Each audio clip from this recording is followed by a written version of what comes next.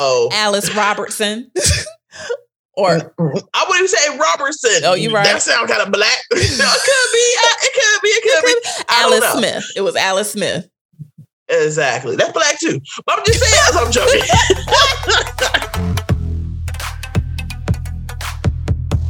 Hey everybody, I'm Elise Real. And I'm Isha Bell. And this is Full-Time Black Women, a community for Black professional women to live, laugh, grow, and feel the soul. So what are we talking about today, Elise? Today's topic is the state of full-time Black women in corporate America, part 2. Two.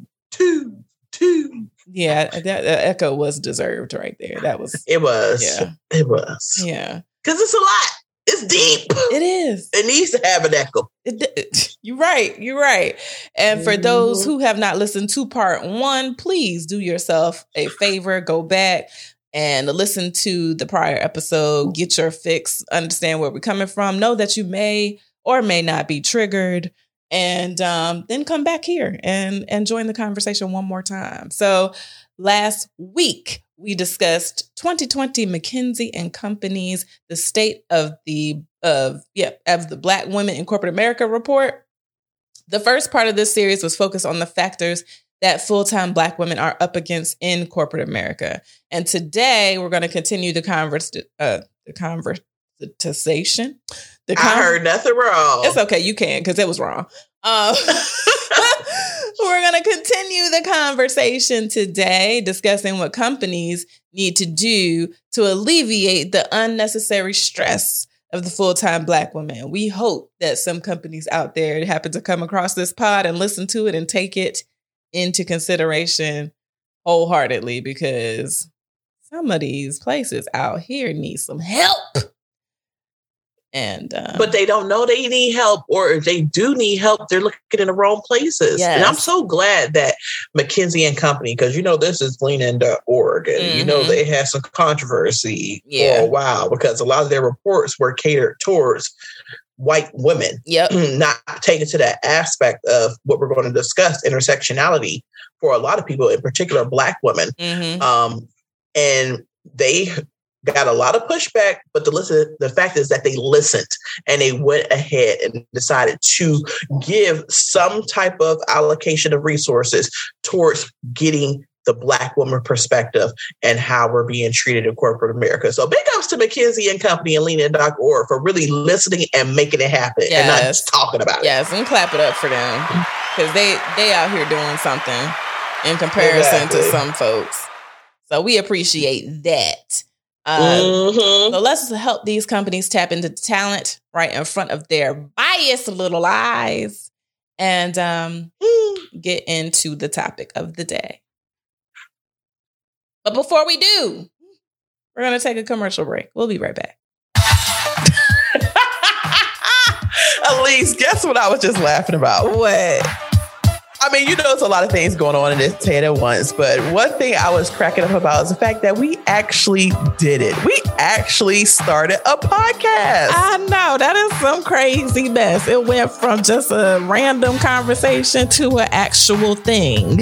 Exactly. And we are about to publish our 100th episode, but we couldn't have done that without Buzzsprout. I mean, without Buzzsprout, I'm pretty sure this role would have been a very difficult one. But because we had Buzzsprout, we were able to not only get the things that we needed to get ourselves started, but also to get our show listed on every major podcast platform. So people like you, our listeners, could be a part of our lives, whether you like it or not. Absolutely. Whether you came from Google, Apple, Spotify, Amazon, wherever the place may be, you hear our voices and our message, and we love it.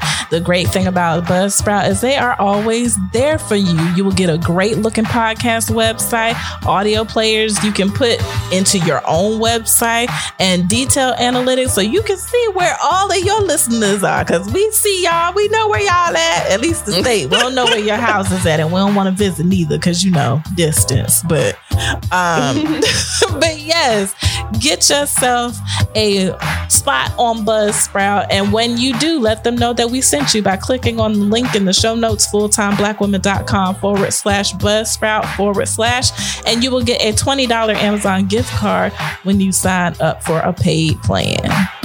Yes, believe me, podcasting really isn't hard when you have the great partners such as Buzzsprout. We, like Elise said, it went from a conversation, a thought, a conversation, and all of a sudden, look at us. I can't believe it is really, truly something that we needed in our lives. And if you yourself were looking for something just to get that message out to the world, go ahead, start with some gear that you already have in a quiet space, and make sure that you yourself become a partner with Buzzsprout. And go ahead and click on that link, fulltimeblackwoman.com/Buzzsprout/join us. Come on, unless you want me to find where you live. I'm joking. Am I? But go ahead, fulltimeblackwoman.com/Buzzsprout/. We'll be waiting. We'll find you. Okay, we are back. But we can go ahead and get started with those stats for that ass. Hey, stats for that ass. We bringing you the facts with some stats for that ass. What is intersectionality?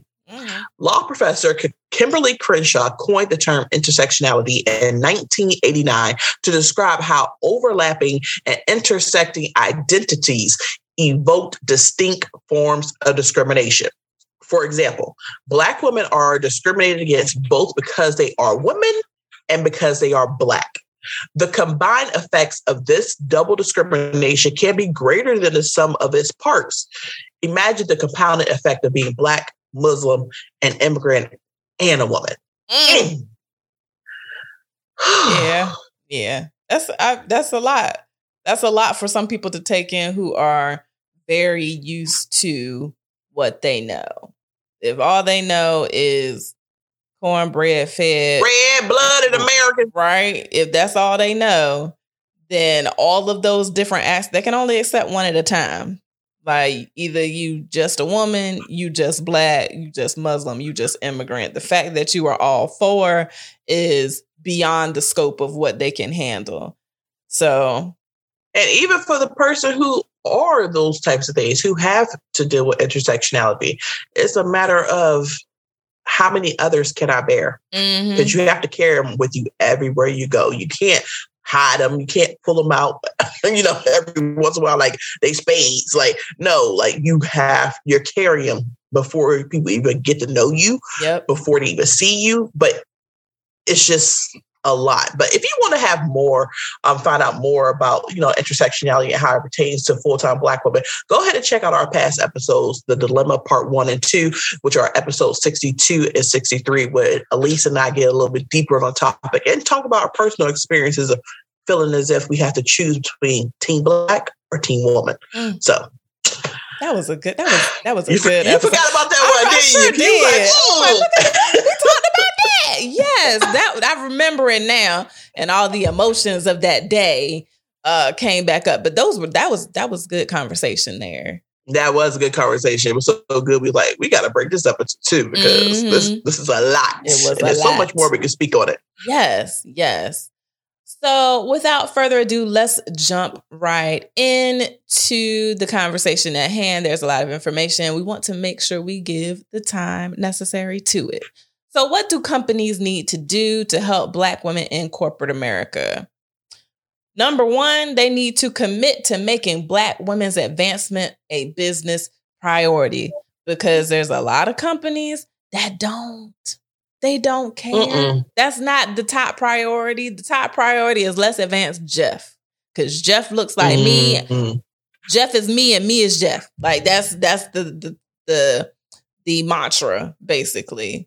So many corporate diversity efforts focus on either gender or race, but very few focus on gender and race combined, which is most often where the Black woman gets left out some way, shape, or form. Only 7% of companies set representation targets for gender and race. And to me, I'm shocked that it's even some targets out there, to be very honest.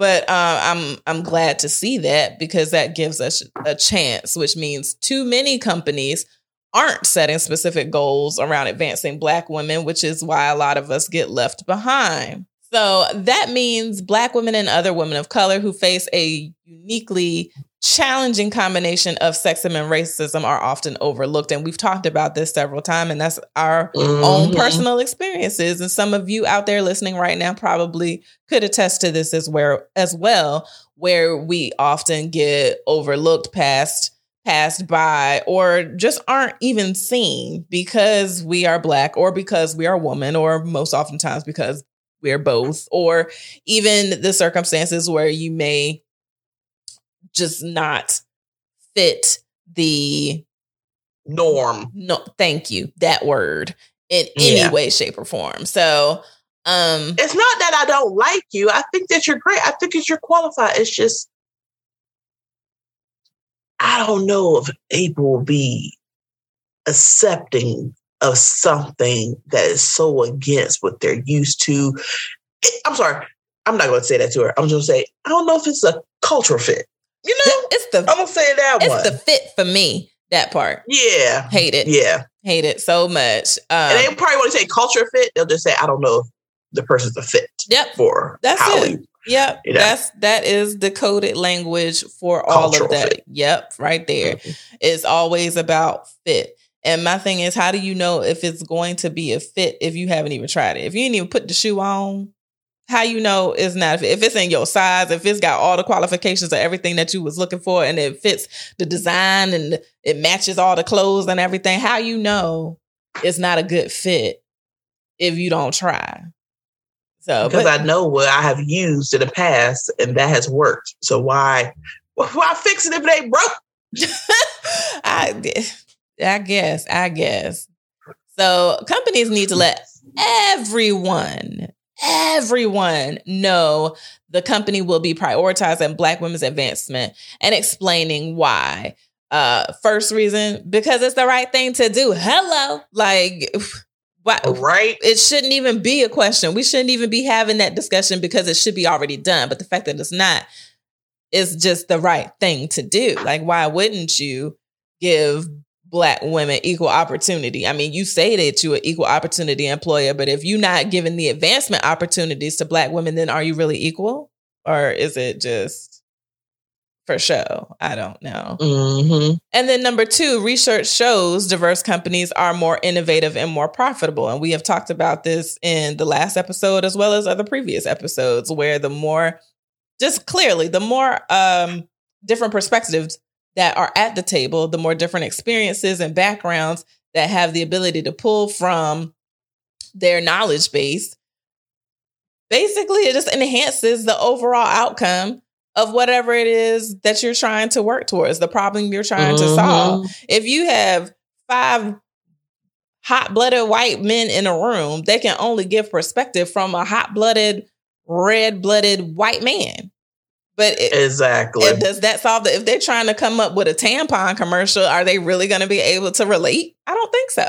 I don't, you know. And I can do anything. It's my birthright. So yeah, I can do something like that. And you're going to be so wrong. You need to have the perspective of everyone, because as you said, it gives you more of a well-rounded response to what possibly could happen, what could be offensive to certain groups, because you have representatives there who are welcome and feel included enough to be able to speak out and not feel that they're going to get pushed back or be ganged up on because they're an only or one of a few others. Yes. You know, like that's why it needs to be a real diverse group of people. But one thing you did mention, Elise, that I wanted to speak on, you said companies need to let everyone know the company will be prioritizing Black women's advancement. The uproar that would come from that, if that went out in the company email at my place of business. Oh, this is discrimination. This is reverse racism. Yeah. That's what it is. Yeah. Oh my gosh, are you serious? So basically you tell me because I was born a white male that all of a sudden I have a disadvantage put against me? This doesn't compute to me. Compute, malfunction, boom. Right. Mind blown. I could only wonder. It's going to be like, well, Black woman employees matter. All employees matter.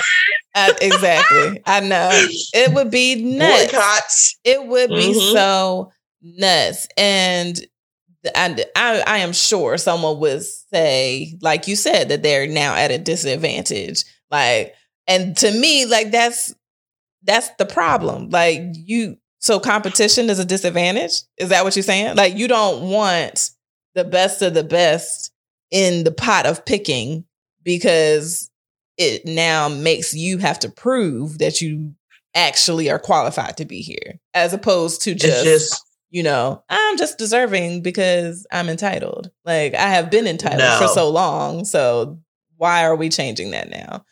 Like the level of intimidation and just not be able to understand that now you actually have to work. It is not based on your parts or your paint job. That will drive some people nuts. And frankly, if something like this did happen in the office and with everything that's going on in the world, I'm thankful I work from home. Right. Because people would lose their damn mind and start some crazy stuff off in the office because you are going against their birthright and what they are and what they stand for. If you're going to give the person who should be at the bottom a lift up. Yeah. Yeah. No, there has to be tiers here. So basically you are saying that you do believe there is a system in place that you're benefiting from.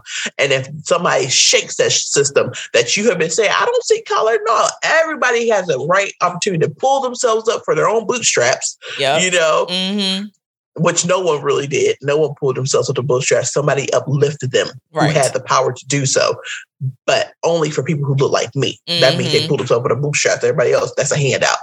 Ooh, I can only imagine. I know. It'll be crazy. All right. So what else can companies do to help Black women in corporate America, which a lot of us are the majority of the ones working in corporate America? You just don't think so because we're not the face of corporate America. Is focus on building the bridge. When the report mentioned building the bridge, they talked about mentorship, sponsorship, professional development opportunities to have a big impact on us full-time Black women's advancement and experiences at work. You can't really sit up here and say, we're going to give this person a promotion, but you're hanging them out to the dry. Like you're basically telling them to sink or swim. They need help from people who have experiences in those particular roles or at that level to help them be able to succeed. If not, you're just setting them up for the okie doke to just tell people so people can say, see, told you. That's why they wanted this big management title and everything else. Get up there and look, everything has gone downhill. Well, I'm pretty sure if Jeff was put into this position, and he will have a full support team there to help him out. As well as another part of building the bridge is companies need to hold leaders and managers accountable for meeting diversity goals. Most companies don't even have diversity goals in place. When you incorporate these goals into the management expectations and performance reviews, it actually increases the likelihood of people who do not look like the norm to get these places. The only thing I worry about is these diversity goals is I don't want to say affirmative action works. I'm not one of those Black people to argue affirmative action doesn't do anything but set you up and shut up. Yeah. Just shut up. Okay. I don't want to hear this shit. Exactly. All right. It basically is affirmative action. It's giving a certain amount of people who are disproportionate an opportunity to take on additional titles and resources so that they can advance not only their career, but also others like them. Only thing I worry is that they're just throwing anybody in there if they're going to be incentivized to do it. Yes. And then it's just going to go against the whole entire program. And like I said, you're going to throw somebody in there, but you're not giving them a life raft at the same time. That's not fair. No, I totally agree with that. In the back of my mind, when certain opportunities become available, and I know part of this is just, I guess, the cynic, the critic, the no longer optimistic, the jaded, bitter person in me, the little bit that's still bitter is like a little toxic. You ain't toxic. You just kind of tox. Yeah, it's kind of you ain't tox. You ain't ick yet. You ain't ick yet. Yeah. So there's a part of me that's like, you know what? That's probably a setup. Like, that's probably a fall guy. That's probably, the dump where we dump all of the stuff that is nobody else won't. Right. Nobody else want, but it's still considered management kind of work. But, nobody else wants to do it. So we'll dump it here, or we'll dump all the problems here. Not necessarily the opportunities and projects that might elevate the position, but just the problems that need to be solved that we don't want to deal with, kind of thing. So I guess I see that as unfortunately, I sometimes see that as what the goal is of some of these positions that get thrown out, that they try to put Black people in and Black women in as a cleanup woman. But I was about to say it. You saw it in my eyes. You knew I was about to be like, clean up woman. Yes, the bars were dropping. Yes. Yeah. And the last thing we need, in addition to those cleanup women positions, is, like you were saying, just throwing any old body in there and kind of perpetuating the cycle that you see, this is why we don't like having Black people in, because they can't do what needs to be done, even though we put an unqualified person in there. And it is our fault that we didn't, prepare this person and help this person. But this is why we don't want to hire Black people, because they can't do the job. Like, you set this up. Yeah. Even though you're meeting the requirement of having a goal, and you responded by putting someone in to meet the goal, you put someone in who didn't meet any of the qualifications for this position and was unprepared, and you're just going to use that as additional resources and backup to support why you have a bias and why you have disgust for hiring Black people. But look, remember the CEO of Wells Fargo came out and said we would hire Black people, but it's just that there were no new qualified Black people to fill these positions. That part. What? Maybe because we know the CEO of that company is racist. Maybe that's the reason why people aren't applying for those positions. And the thing is, they are qualified. It's just that they don't get past the next step, the bias in hiring and promotions. I like that little segue. You drifted me right on into that. So the next thing that companies need to do to help Black women in corporate America, thank you again for that transition, because it was excellent, is address the bias. Address the bias in hiring and promotions. There is so much bias in this area. So much. That includes assembling diverse candidate slates, which is including 2 or more candidates from any underrepresented group.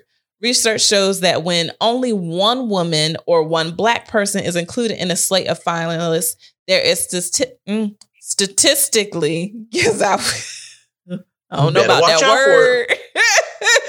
There is statistically 0 chance they will be hired. But when 2 such candidates are included, the chance that one of them will be hired rises dramatically. And that makes sense, because there's bias. Like, crazy. That is crazy. It is crazy. But I mean, I think it's more crazy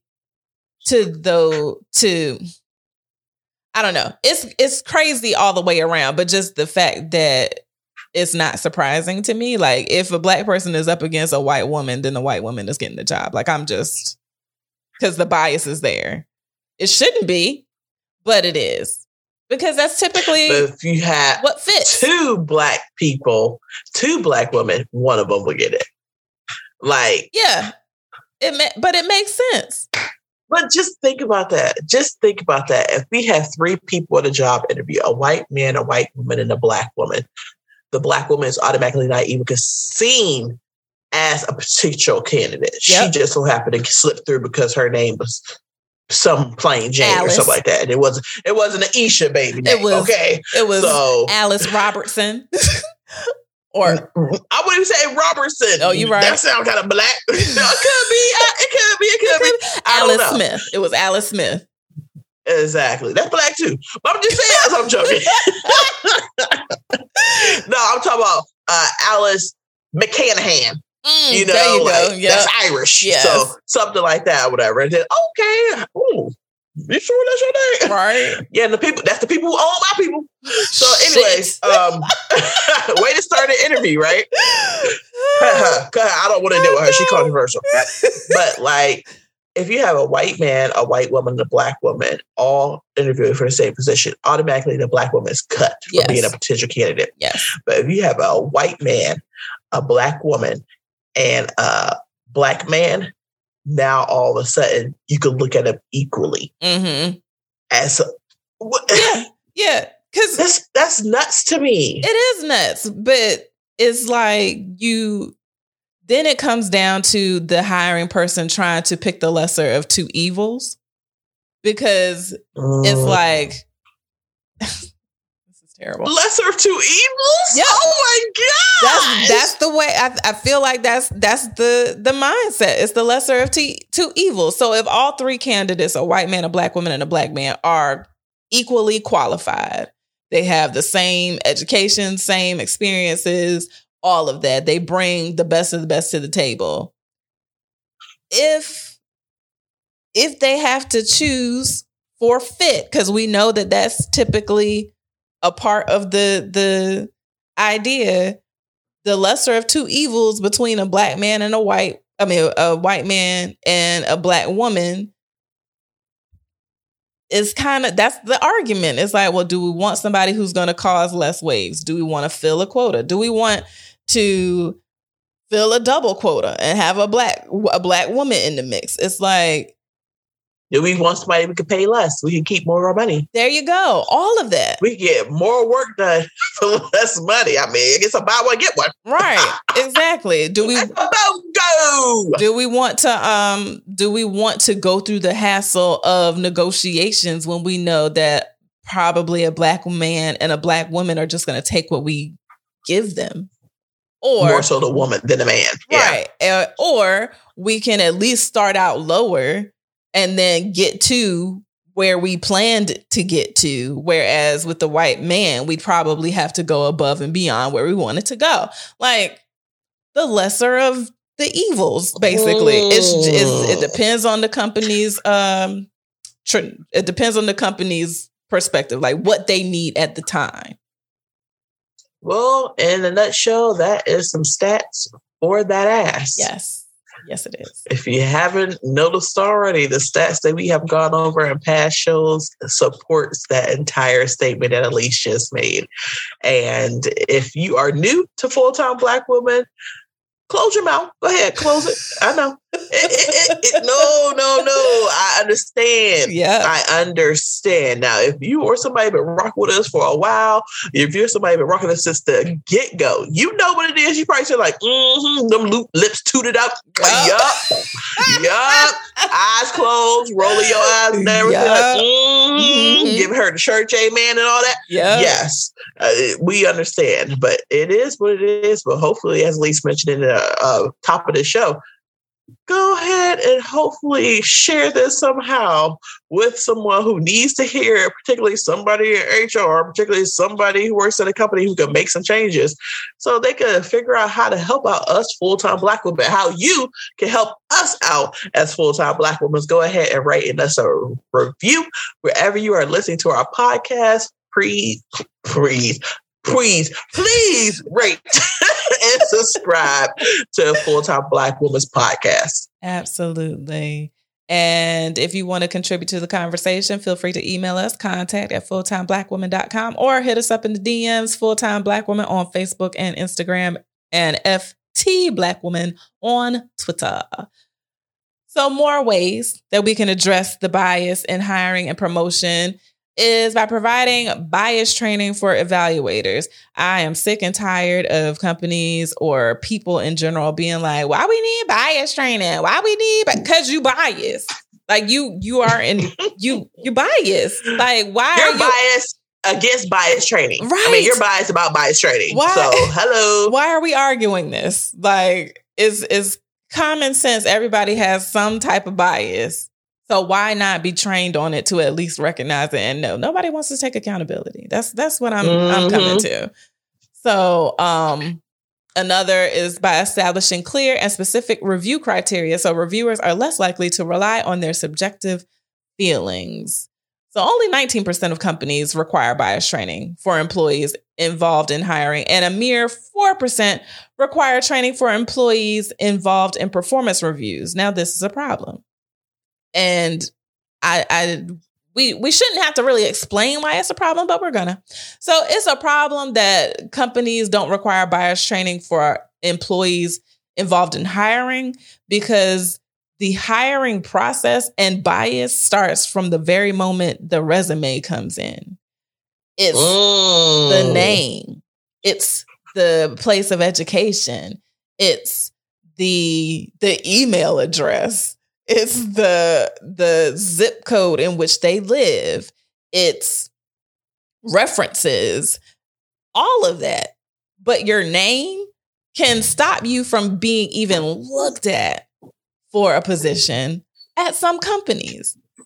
And if there's no process in place to eliminate at least that, then there's bias in the hiring practice. Like there's no way around it. If you can't even agree that, you know what, let's just not look at the names. Like, let's block that part out of the resume. Look just at the qualifications and experiences and that. Come on. I don't know why we have to do that. There's no reason to change. This is the way we've always done it. Let's just continue to do it. Why does it matter? And no one's looking at the name. Everybody's just looking at their education and their experiences. I don't know about you guys, but that's all I look at. You're lying. Right. That's the top of the thing. That's at the top of the resume. Is the name. Yep. It's the name. And also, they also tell you, do not put your address on there either. There's bias there. When people Google you and find out what type of neighborhood you live in, if it's a high crime neighborhood, whatever, people aren't going to hire you. No longer put your address on there. Just put your name, your number, and your email address. That's it. Mm-hmm. Nothing else. And remember back in the day, you used to put your address on there? Yes, I remember. Now I think about it, that was crazy too. Why were we doing that? I have no idea. Somewhere that was the norm. That was the norm. Somewhere along the line, somebody taught us that's what we were supposed to do, but that was only a white man's practice, to be honest. Mm-hmm. So yes, the bias training is necessary. I think a lot of companies don't understand the necessity of that just in general across the board. But performance reviews are also important to have bias training because that impacts the current employee's livelihood. If there's no bias training in that regard, then you're allowing someone's subjective feelings to have an impact on how they rate, review this person's work. And that can't be the case. No, they're not rate reviewing just their work. Like you said, they're rate reviewing that person as a whole, what they stand for. Yes. The work is secondary, tertiary. Like, they're not thinking about that. They just think about that particular person, what is in front of them. Right. And the last thing you want is to be working, busting your ass, and somebody's like, their hair is distracting. We're not going to advance them. I don't like how they say certain words or don't say certain words. So not advancing them. Or, you know what? I don't think they're really, pretty privileged. Like, that is a thing too. Yes. And as a Black woman, when have we ever been a standard of beauty?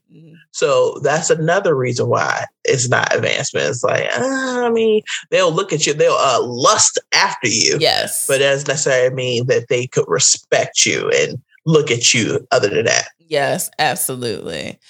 So bias training must have. And then like I mentioned before, just specific review criteria, that's important. Like if you don't have a standard, then the wild west out here. So companies should anonymize, like we talked about, remove the name from resumes and skills assessments as much as possible. So if you can remove the name from the resume, the address from the resume, if you can remove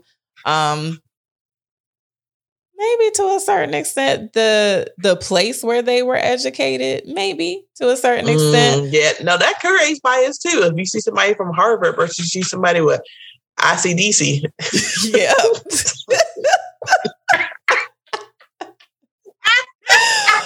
I don't see those commercials anymore. What happens? ICDC no longer around? I don't know. All the time. ICDC, Romeo be on there. ICDC. I don't think they're around anymore. I think a lot of those places are, what is it? Defunct? Obsolete. Yeah, they're not around anymore. Some are. Remember that one guy? What you doing? Nothing right now? Get up. Get off the couch. Yes. You remember that black guy? Everest Institute. Yes. You could be out here learning the world. You could be out here. Gosh. You could be out here. You could be out here. I don't know.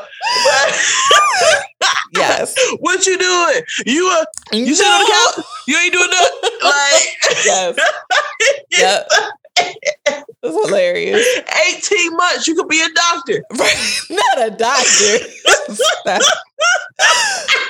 But yes, to a certain extent, maybe remove the education and just stick to the qualification, skills, and all of that. But making that anonymous does give Black women a leg up. It makes the playing field equal.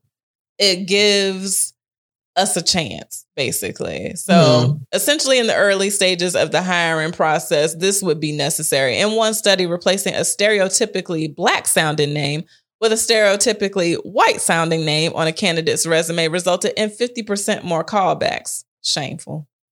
The equivalent of adding 8 years of work experience. 8.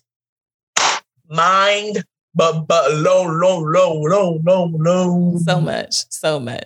I mean, and we there's no denying this. There was the news article and segment that went out with the Black people who were trying to, was it sell or buy the home? I think they were trying to sell the home. Appraisal. Yes. And once they had, the white neighbor friends step in, the appraisal skyrocketed. And took out all their pictures. Yes. Yep. Like $500,000, something like that, or 200, something crazy. It's ridiculous. So it's not just in work, it's everywhere. The bias exists. I don't understand. There's no way around, you can't sugarcoat that any kind of way. There's no way to explain that other than there is bias. So yeah, fix it. That's all I got to say. But hopefully it can start fixing it during this commercial break. We'll be back with a couple more points of the 2020 McKinsey and Company Black State of the Black Woman in Corporate America report. You know what, Isha? You know what's getting old?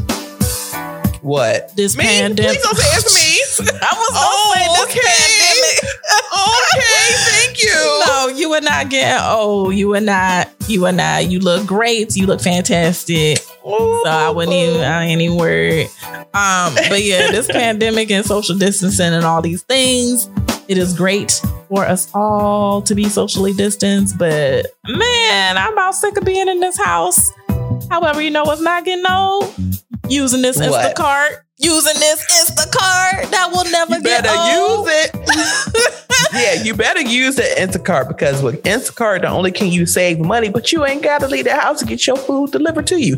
Look, during this pandemic, they talking people did that pandemic 10. I mean, I did a little bit something like that, a little bit more, but then again, I did have a human being inside me. There you go. But when you at home and you are just stuck in one spot and you're not really going out and about, it's easy to go ahead and be snacking on 10. All right. And if you want to have something good to snack on, go ahead and just use that link that we have in our show notes, fulltimeblackwoman.com/Instacart/.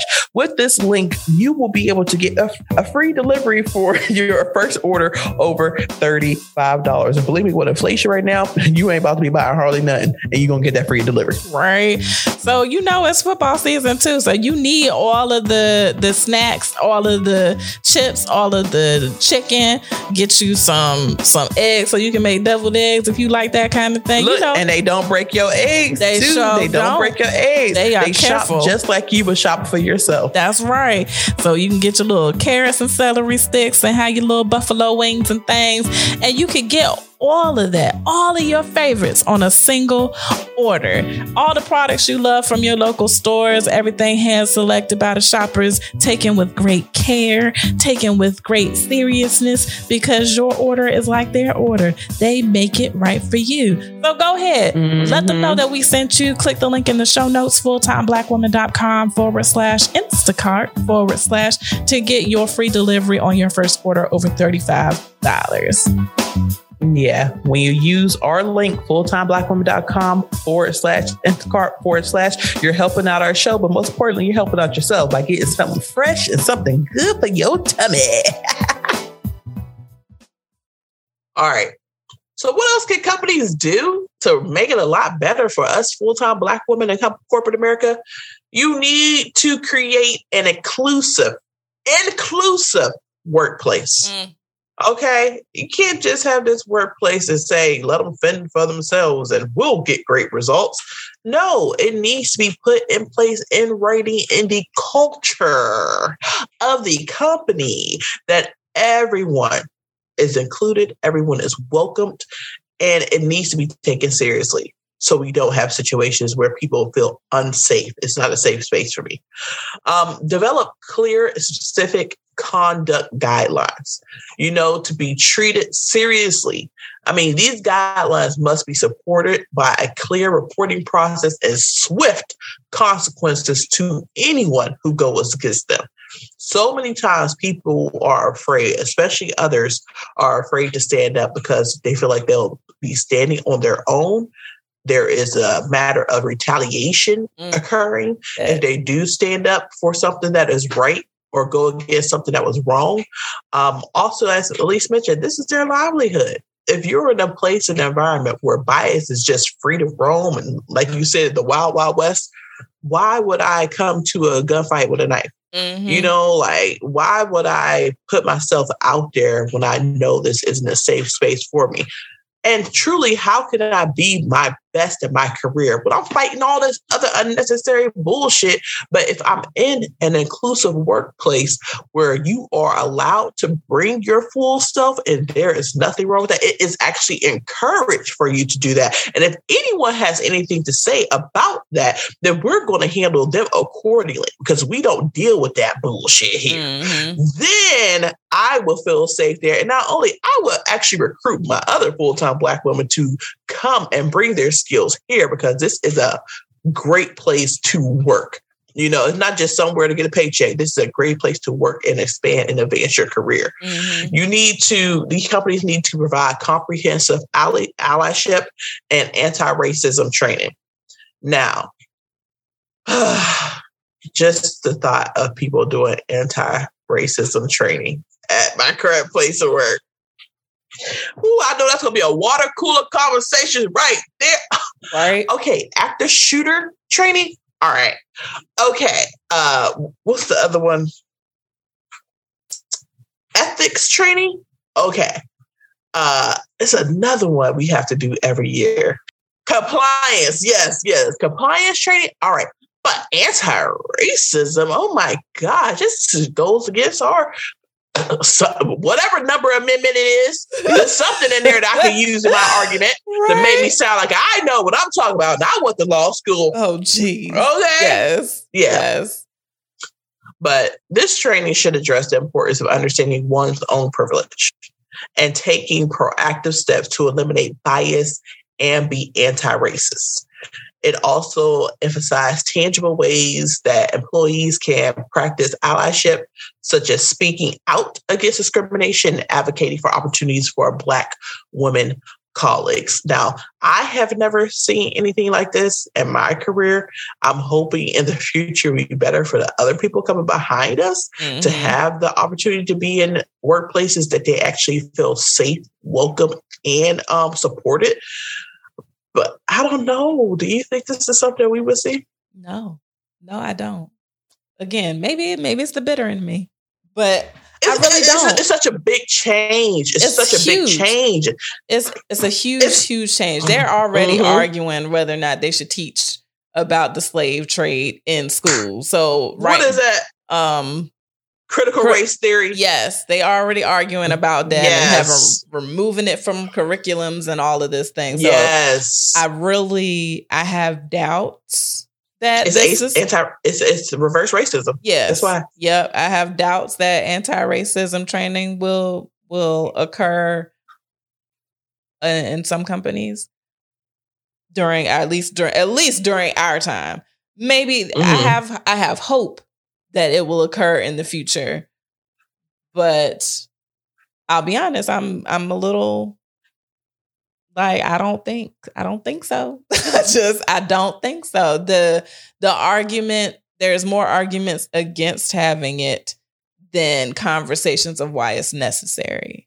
Like there's so much pushback on it, and the idea of there being bias, the idea that there's even a system in place, the idea that these are that the what is it? The freaking institutional racism is like a well-oiled machine that permeates through everything. The fabric. It is well within the fabric of the US. And I just don't see it coming forward anytime soon. But I would apply any company that is really, truly trying to make this stuff happen. And as we mentioned before, there are a few that are doing it, but they're doing it. Yes. So it is possible for them to be the model for others to realize maybe we've been shooting our own selves in the foot for no damn reason. Like another way they can make the workplace inclusive is to make the only experience less common for Black women. We all know that only experience. I look around. Ooh, I'm the only fly in the milk. That's my old country ass daddy said. Ooh, you fly in the milk. Yeah, I know how that feels. Yeah. Consider hiring and promoting Black women and cohorts or clustering Black women together on project teams, because they only want to have a few people to show that it's diverse, or you can only have one. Let's not put more than one on there because they tend to talk to each other. Right. Like you said, remote, guess what? Or creating ERGs, employee resource groups, that are just for a Black woman, so it can help them feel more supported and less alone. I think ERGs across the board are a great idea. It's nice, especially when you work for a large company, to feel like you're a part of a small, intimate group of people who have similarities like you. I don't know statistically, how they impact the bottom line, but I can only imagine it has to be in a positive way. Yeah, I think there is value in just knowing that you're not alone, number one, and where we may be speckled throughout departments, there being a large group of us that can get together and discuss our shared experiences and how we can help each other advance, knowing that our shared experiences are similar, even if they're in different departments, but we can, give each other tips and examples of how we can progress. So I think it's a necessary thing, especially like you said, for larger companies to implement. I hope that I'm sure there are some type of statistics out there somewhere that would support that it's beneficial to, if not the bottom line, then at the very least employee engagement and morale, which in the grand scheme of things would impact the bottom line, because if employees are happy, then more likely they're productive and efficient and all of these things like this. So yeah, ERGs, I've been at, I don't know, at least, so there was one company that I was at that had ERGs, and I was a part of two of them, one as a treasurer and one as just a member. And the events that they held, the what do you call it? The philanthropy things, the good things that they did in the community. Charitable events. Thank you, that thing. And just the networking that was facilitated was really helpful in me building my career and me building my brand in my career. And those things allowed me to take them forward into a new job, a new company. Now, granted, the new job and new company were a little slower, a little more behind. However, I think they might be willing to progress, but they need the conversation to be had. So yeah, ERGs, thoroughly important, I think. Did you have something to say? You got the squinty eyes.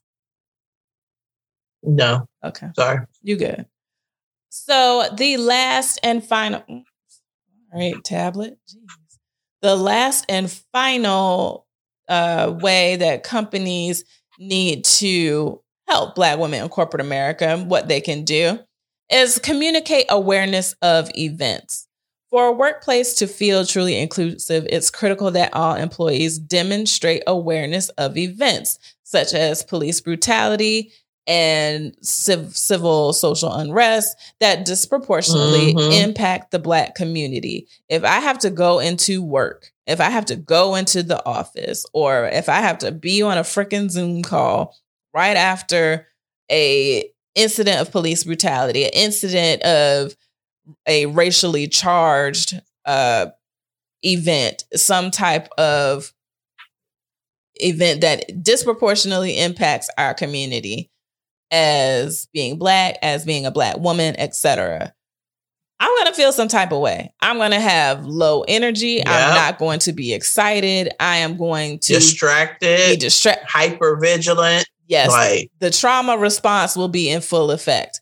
Yeah. But I will be fully expected to be chipper, to be present, to be full of ideas, to be willing to take on extra work, because the majority of the people in that meeting, in that office, on that Zoom call will not understand how what has happened has severely impacted and touched me in some kind of way. Even if it's not. Because it doesn't impact them. It doesn't impact them. So it's like, what? What's wrong with you? The weather, I know it was kind of cloudy yesterday, but I mean. Exactly, right? What? No. So yeah. It's this kind of awareness that makes us feel human. Like we get a chance to really feel our feelings and know that they are okay and know that they're respected, because everybody wants their feelings respected. So if you are in this meeting and all of a sudden people are like, well, I don't know why she's so upset. What is wrong with you? You usually so chipper and stuff today. Like, why are you da da da da da? If you have to sit there and are expected to explain yourself in those circumstances, in which we're not. Which we are not doing. You don't feel like how you feel matters.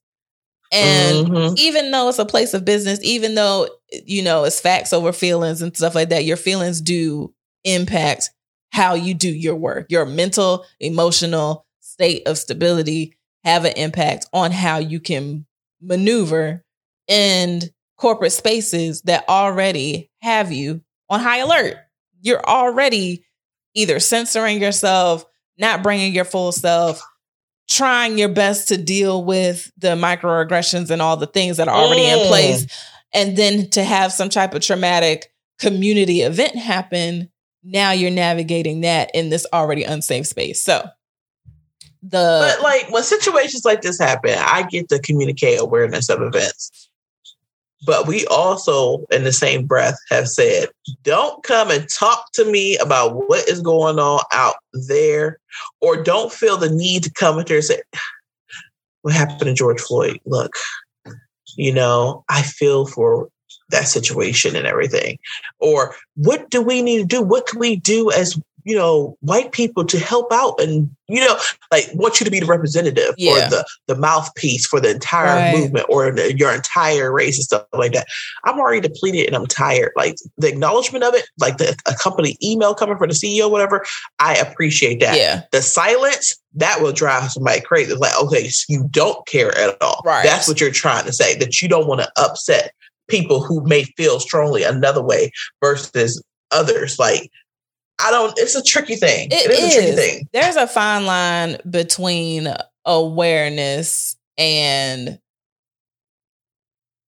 over patronizing that part. Yes, that's a good word. Patronizing. It's like awareness and being patronizing and being performative in how you address somebody's trauma.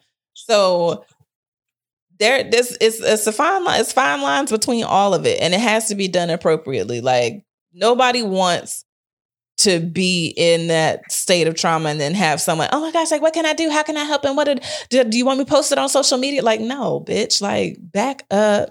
Just give me some space and do your own work. Like you said, we're not be you a one and only or be you one of few in a department. The few there or the one there do not represent the entire community at large, first and foremost. And we are not taking on the responsibility of teaching you what it means to be Black, how it is to have Black feelings, to like be in these white spaces in the midst of Black turmoil. Like, no. Just awareness is enough. That's it. That's it. That's it. Period. Right. Okay, just that. And stop asking Black people to be that representative. Don't do that. Don't do that. Don't. Because now you want me to put on another hat. I ain't got no more room on my head for another hat. Sure don't. Yes. Good morning to you too. Right. So just create the inclusive environment. That's it. Just do that. Don't ask us for no extra stuff. We ain't got time. We ain't got energy. We just trying to live. So let's take this moment and get #Casperish. If you are not aware, #Casperish is when we get transparent with our feelings, emotions, and thoughts on the topic at hand. It is coined from Casper the Friendly Ghost. You can see through him. So #Casperish. So Isha, are there any points in this report of what companies should do to help the careers of Black women you do not agree with? Yep. What's that? First, I do not agree with showing your hand to everybody. Companies need to let everyone know the company will be prioritizing Black women's advancement and explaining why. Because I feel like that is going to create a counter reaction to minimize any advancement that a Black woman has done to work on her career, or any advancement that a Black woman who has worked hard in her career received, because it's going to be looked at, she's a part of that program to just trying to make sure Black people are able to, be somebody in life. Yeah. Like, you're not going to get that respect that you so earn if they make an announcement and then all of a sudden you may have had a promotion in play and then 6 months later you can promote it. Because you're in that program. Yeah. I think that's great. That's everybody. No, I'm not in that program. You sure? You may not know you're in the program, but we all know you're in the program. Right. I don't like that because I feel like that's going to minimize a full-time Black woman term. Right. Diminish and minimize how you work really hard. I also do not agree with the whole incentivize leaders and managers to meet diversity goals. Yes. Because then it becomes a personal, selfish act. I'm just doing this so I can get money. I'm just doing this so I can get more funding for my department or something like that. Like, it's not truly I'm doing this because, like you said before, it's the right thing to do. Yeah. I'm just doing it once again to benefit my white ass. Yes. Or, and I also think it could be set up where we mentioned before, if you do give somebody the opportunity to advance in their career, but you don't give them the tools to succeed, then you basically try to set it up like, oh, you're just gonna have to drown. Right. Sink or swim situation. And that's bad enough. We are already used to surviving. But can we thrive too? That would be wonderful. Can we just thrive sometimes? That would be beautiful. You always gotta be scratching this survive. Good time. Hey, you little child. Good time. Hey, look at we got good time. Yes. A lady want to thrive. Damn. I think those were mainly the 2 points that I was just like, really? Yeah. I don't know about that one. But what about you, Elise? What points in this report do you necessarily not agree with as a full-time Black woman? Okay, so I agree with both of your points. The one about the incentivize the hiring practices or whatever, that part also rubbed me the wrong way a little bit. Like I mentioned before, just the idea that you would just put somebody in place to be putting somebody in place, that irritates me. But also, I am not too hype on the hiring Black women in cohorts or clustering Black women together on project teams for the same similar reason. Now, I do think there needs to be greater emphasis on making sure that they're not the only one in the experience. But again, similar to the incentivizing, my thought is that this could be a situation where you're going to put Black women on project teams that just to have them there, but that may not even want to be on the team, that's not their desire, that's not their drive, but just so that you don't have an only situation, you're forcing people to work on something that they have no interest in for the sake of numbers. And to me, like, that's a problem because now you are damaging the project by having someone who doesn't care about it on it, but you're also creating stress in the life of the person who doesn't want to be on it, where they might be happy just doing what they're doing. So I see that as a possibility of creating issues when they're already hired and just like being on a team. Now, as far as hiring them in clusters, I think that's good. I just, again, I get worried about you just doing it for the number's sake and not for the quality of the people. And therefore, the end result will be, see, this is why we don't hire Black women, because they can't do the job. So I do get a little nervous about that. And then I think that might go, I'm sorry. No, go ahead. No, I'm about to say, I think with the clusters and stuff like that, I think it might go along the fact of when we mentioned with the hiring process, when you have more than one, then people tend to look at them as their experiences and not just, oh, you're here because they needed somebody to circle in that bubble, versus, oh, you all are here. And we also talk about this in part 1, when you're the only one of color or the only Black person in your workplace, you think, oh my God, did they hire me just because I'm Black? Versus when you see other Black women around, it's like, oh no, they hired us because we are experienced. So it gives you a little bit more courage because you don't feel alone and you feel that you were able to be an integral part and truly contribute to the project because you kind of have a backup and other people who could see from your perspective. Don't assume it though. Right. All skin folk ain't kin folk. Exactly. But still, just for the most part, you'll be able to truly feel a little bit safer in that space to speak up. Yes. So maybe not so much the hiring part, but I still stand by, I don't want people to be hired just because of that fact. And therefore on the back end. To be hired or to be put on projects? To be hired just to fill a circle. Like, you know what I mean? Oh, okay. That part. Like I said, skipping past the qualification and just being like, well, they fill the circle, and then coming back later on and being like, you know what, this is why we don't hire y'all because y'all not qualified kind of situation. Right. But more importantly, on the project teams, because that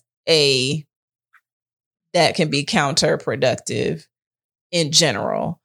And then also I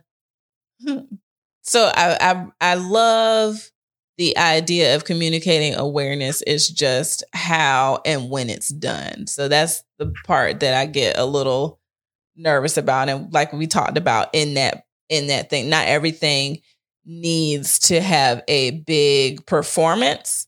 Not everything needs to have a big, like to do. Yes.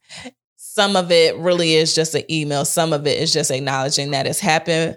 A lot of it is the bias training, the people understanding their privilege, the people understanding that, you know, this is not touching them specifically, but it's impacting the whole because this group within the whole is impacted kind of thing. So I think a lot of it comes to emotional intelligence in the workplace.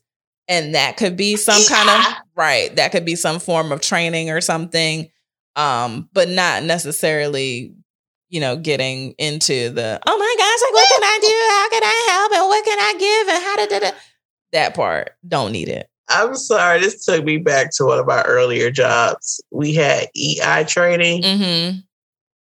And I just remember being at that meeting like, what are we doing? We are wasting time. Like, this doesn't, how is this applying to our job? I was so ignorant then that I didn't grasp on to what they were trying to teach us during that training. Now that I'm older, I was like, oh my goodness, I should have paid more attention to that.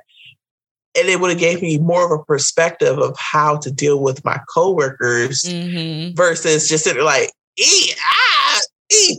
Like, I don't know why they're here. Like, I just remember sitting like, I should have got a bigger coffee. That's all I remember sitting there thinking like, I should have got a bigger coffee for this because this is too early in the morning to be talking about something. T-I-E-I-E-T. Underlay, mama. E-I-E-I-E-I.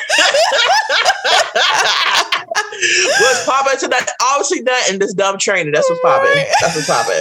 But I don't know. I'm sorry. When you just said emotional intelligence, it just took me back to that bubble where I was rolling my eyes. But that's good though. That's good. It's like, because I'm sure that's the reaction that most of the folks that need it are going to have. Like, why are we here? What is this?